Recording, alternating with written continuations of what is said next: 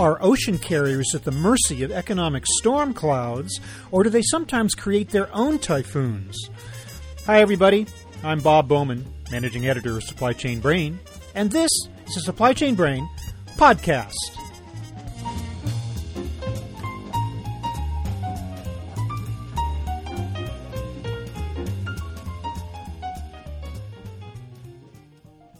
Operating massive container ships in trades the world over is no easy business. Capital costs are immense, and carriers are subject to the busts and booms of economic cycles. There's also the need for supporting land-based infrastructure, ports, trains, trucks, warehouses to be considered. But one could also argue that the industry is, at least in part, a victim of its own erratic behavior. Is it building ships that are too big and unwieldy to meet the needs of shippers? Is it too quick to slash freight rates, thereby jeopardizing the bottom line? Today, we'll delve into these issues with Mary Brooks, professor at Dalhousie University and a recent winner of the prestigious Onassis Prize for distinguished academic work in financing, trade, and shipping. She'll help us to understand what drives this industry, how it juggles considerations of cost and service, and what drives carriers out of business. So here is my conversation with Mary Brooks.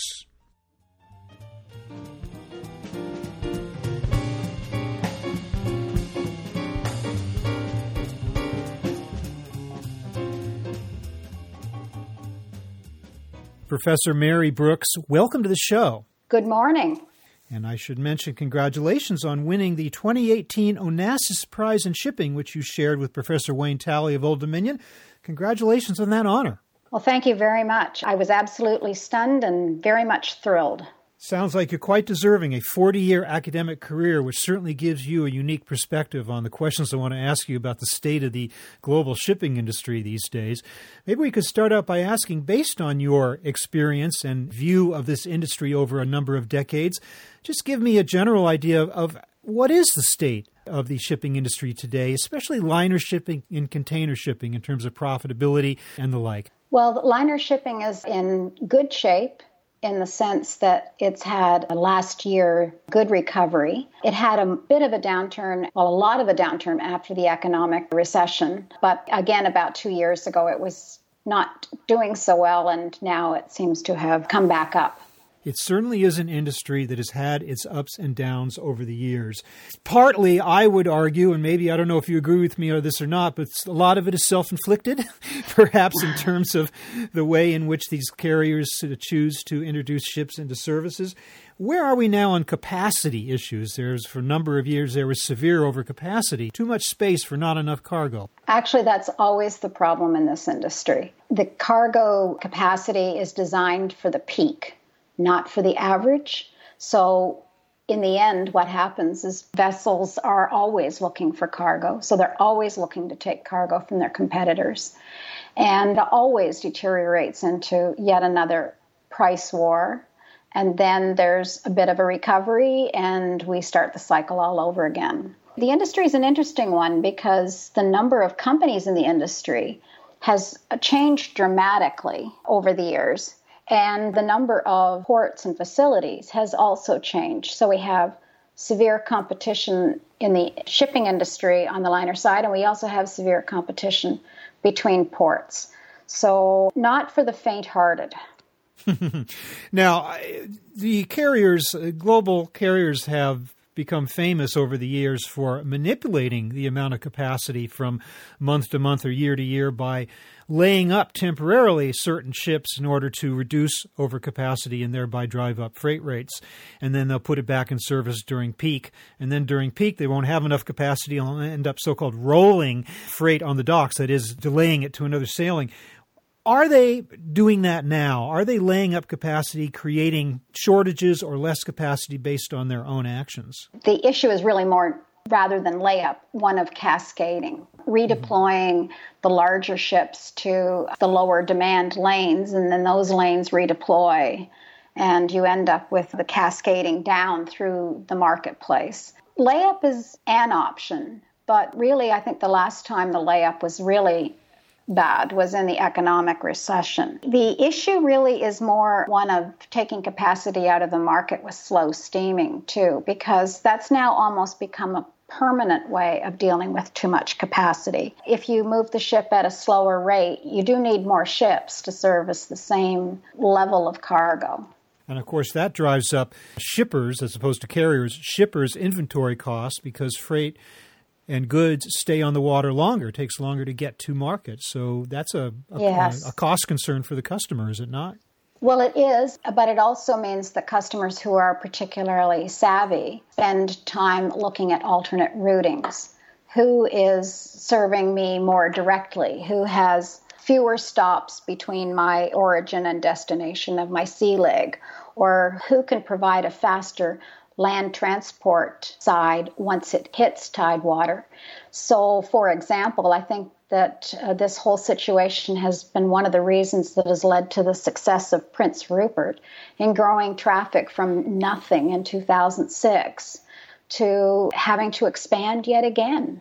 For container cargoes or bulk cargoes or what? No, container cargoes. Really? Part of that goes back to Prince Rupert is much closer sailing time than Vancouver, Seattle, Oakland, LA Long Beach to North Asia. And so if you're moving something from, say, Shanghai to Chicago, it's so much faster to get it to Prince Rupert and then by CN Rail down to Chicago that the inventory carrying cost is where the saving is made for the shipper. So they're starting to look at, well, is there an alternate routing here? And it becomes where am I willing to take the trade-off? Is it about the inventory carrying cost, or do I really need to have that product in a floating warehouse? And I'm quite happy to let it be in a box for a little longer, so long as I know where it is.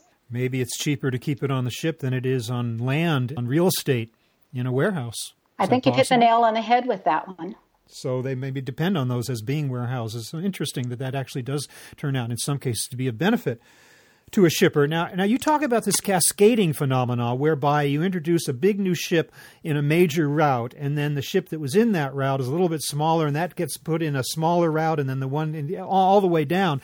For years, carriers were accused of never actually scrapping vessels, or at least not doing it at enough rate to actually take some of these older ships out. Is there actually, at the very end of this cascading ladder, is there scrapping taking place, or do old ships never die, they just go to other trades? Well, the scrapping is another market altogether from the shipping market, and there are times when the scrapping prices are sufficiently high that owners are encouraged to scrap, and there are other times when they can't get enough for the steel to make it worthwhile. So they are constantly trading that off. So that's a trade-off for the ship owner as opposed to the cargo owner. So how this market works always depends on your perspective. There are many things to be taken into account, including if your ship is fully depreciated, do you need it, or is it now an asset that's not useful? And one of the other things that's going to drive up the question of scrapping is going to be the new sulfur rules that come into effect in 2020. So it's a complicated industry, and my area of interest within that industry has to do with the relationship between shipping companies and ports and the way that the shipping industry, liner companies, are regulated by competition authorities. Well, I want to talk about regulation in a moment, but it's interesting you talk about the relationship of ships and ports, because in this respect, ship size becomes an issue, because ships have gotten so big that there's really only a limited number of ports that those largest ships can even visit anymore, and the strain that they're putting on infrastructure at port side is immense. Can ports handle these big new ships, and what are they doing to handle it if indeed they can? Well, there's a lot of ports that have been able to handle the ships all along. The crunch has come is that many U.S. ports have had to work hard to increase their ability to handle the size. Some of it has to do with the geology by which I mean the rock, or is it a port that's dredged? Is it a good harbor or not a good harbor? So if we look at it in that sense, the U.S. has been a bit behind the rest of the world in that a lot of its ports, other than the largest one, LA and Long Beach, they are two ports. The issue really there is that those two ports are able to handle cargo that some of the other ports have not been able to. And so dredging becomes the issue, and that's an expensive proposition, whereas dredging doesn't happen in other ports that are naturally deep and capable of handling quite large ships. But even if the port can handle that, if it's deep enough, if the berths are long and wide enough, you still have the issue of inland infrastructure, tremendous bottlenecks that result from offloading thousands of containers onto a dock at one time and then trying to put all those boxes on trains and trucks and move them inland.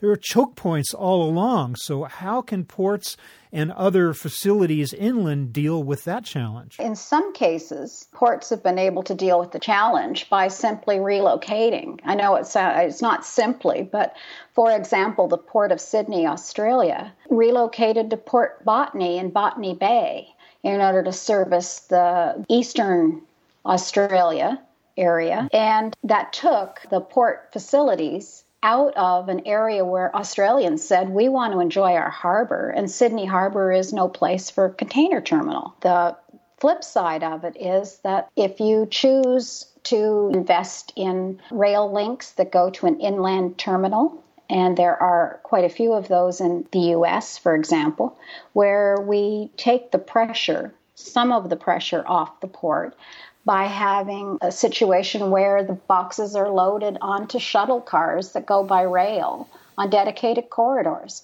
So there are ways of handling it, but it always takes an investment. It takes vision as well. How you design your port to fit in its urban context is one of the great research areas of the day. One of the questions it boils down to, I think, has again to do with ship size, and that is over the last 20 or 30 years, we saw a progressive increase in the size of container ships. With every major line feeling that it had to jump on that bandwagon and top its competitors to the point where now we have ships that capacity of well over 20,000, the equivalent of 20,000 20-foot containers. I'm just wondering if that ultimately was a mistake. Do you think that ships got too big, too unwieldy, that it limited the number of calls and caused all these infrastructure problems and was not at base of benefit to shippers, or it was just a natural economic trend that had to happen because of the need for unit economies? Which is it? Well, when you talk to ship owners, quite often when they look at the economics of making an investment in a larger ship, the thing they look at is what they call a slot cost, the amount that it costs to put one 20-foot equivalent unit into the ship. And they take a look at the capital cost and the operating costs and just divide it by the number of boxes and say, okay, I reduced my cost by 30%, and the larger ship has a newer, more modern engine, so I've also reduced my fuel cost per box as well.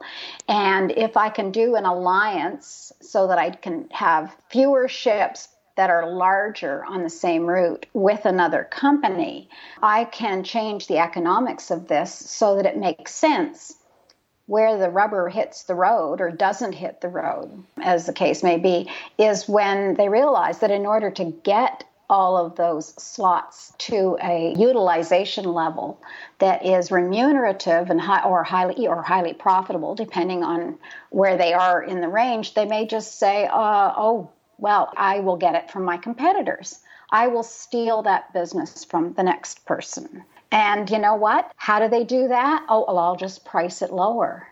And then they wonder why transport costs drop, but they're not profitable. Well, they're fighting against a competitor who says, well, I'll drop my price too. And the ones that are quietly absorbing business are often the ones who say, I'm going to figure out which ones I can roll In Atlantic Canada, peat moss is the famous example. A box of peat moss is not worth a lot. And so I can roll the peat moss because it's not one that generates a lot of money for me. And if I can pick up the snow crab, I'm going to do well. And so they'll make decisions based on serving some customers better than other customers based on the value of that cargo to them. And they're all trying to compete for the very high-end cargo, and they think that they can do it with a lower slot cost and ultimately be more profitable. But what I'm wondering is, everything you just mentioned is purely an exercise in internal cost calculations and efficiencies within those companies without any particular emphasis or perspective on the impact on service to shippers. So in other words, they have this alliance of multiple carriers, but they still can't call certain ports anymore because the ships are too big. And also, you don't want to be, just as in the case of passengers on a giant jumbo jet, you don't want to be the last box or the last person off that plane or the last box off that ship, right? So there are some service considerations to be taken into account as well, I would think. Absolutely. And so if you're a freight forwarder, you want your box to be the last onto the ship and the first one off. And if you've got the high value cargo, you want the same. And everybody always wants that. And who gets it, of course, is how the line treats their customers. And if you've got more volume, you're going to be treated better. If I'm Walmart or Home Depot, I'm probably going to get better treatment than the guy who's got just one box every 2 weeks. It's the law of the capitalist jungle, I guess, right? It is. It is. It's got to live with it. The other question, though, I mean, we talk about freight rates and whether they're profitable to a carrier at the moment of being imposed. And yet for years, and I'm not sure if this is still the case, for years the industry has been accused of not making back its cost of capital, even when it's nominally profitable on a short-term basis. Is that the case? Do you think there are some underlying unprofitabilities that threaten this industry over the long term? Well, some companies make back their cost of capital some years and a lot more. And other years lose money. So the real question is over the longer term, are they able to make enough to stay in business? And it was quite obvious that Hanjin did not make enough money to stay in business. So the marketplace worked in that sense, in that when the Korean government said, I think enough is enough in terms of our support of this company, the company went spectacularly bankrupt. And who paid the price? The shippers, because the shippers' cargo was stuck wherever it happened to be at the time. And if I was a shipper, I'd probably be saying to myself, why did I choose Hanjin over another company that I thought was more stable? Maybe they offered me a lower price. Is that a lesson you think that shippers will have learned, or can they conveniently forget it a couple years later? Because they do seem to be obsessed with the lowest possible price, no matter how much they talk about the need for service.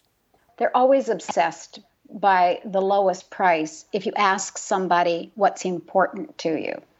But that doesn't mean that that's what's really important to them. If somebody says, do you want to pay less? You'll always say, yes, I want to pay less.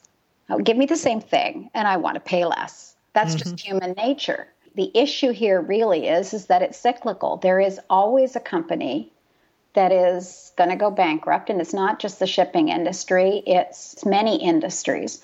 And there are always companies that have good management and do well because they know their business and they look after their business. So to be on the opposite side with an example, there's a little company, it's sizable ships, that operates between North Europe and the Canadian and U.S. East Coast. Atlantic Container Line. Now, why are they successful over the long haul? They have built ships that will do whatever you need to have done. And so if you've got equipment that rolls on, they've got Ro-Ro. And you have open tops, they can do open tops. If you've got weird sizes, they can do it. So they service a very broad market that is looking for something more than just a dry van. So if we look into that always cloudy crystal ball, Where do you see this industry as going? Do you see further consolidation, a reduction in the number of players? What other types of trends do you think might be down the line for this very sometimes unstable business? We now no longer have really effective conferences in the world, which are the price-setting mechanism for scheduled liner service. Conferences really only still exist in Asian trades and in South-South trades. So that means that we've seen the demise of that feature of the market. We've had alliances developing, but the more the alliances consolidate, the more they draw attention of the competition authorities going, at what point is this going to end up with one carrier or two carriers dominating the market and then being able to extract a much heftier price out of the shipper. And so I think we must be getting awfully close to that relook at what alliances mean in terms of an adequate supply of choice to the shipper. Well, it'll be interesting to see what happens. It's never a boring industry, that is for sure. But, no, it isn't. Yeah, but listen, Onassis Prize winner, Professor Mary Brooks, I want to thank you so much for spending a little time with us here to describe the dynamics of the ocean shipping industry. It's a fascinating discussion. Thanks very much for being with us today. Thank you.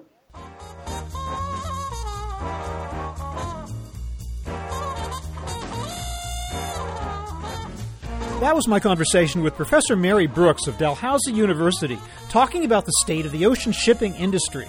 We're online at www.supplychainbrain.com, where we post a new episode of this podcast for streaming or downloading every Friday. You can also read my Think Tank blog, watch thousands of videos, and access all of our other content, including the digital edition of our magazine.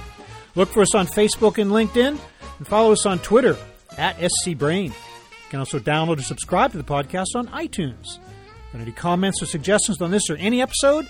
Email me at rbowman@supplychainbrain.com. See you next time.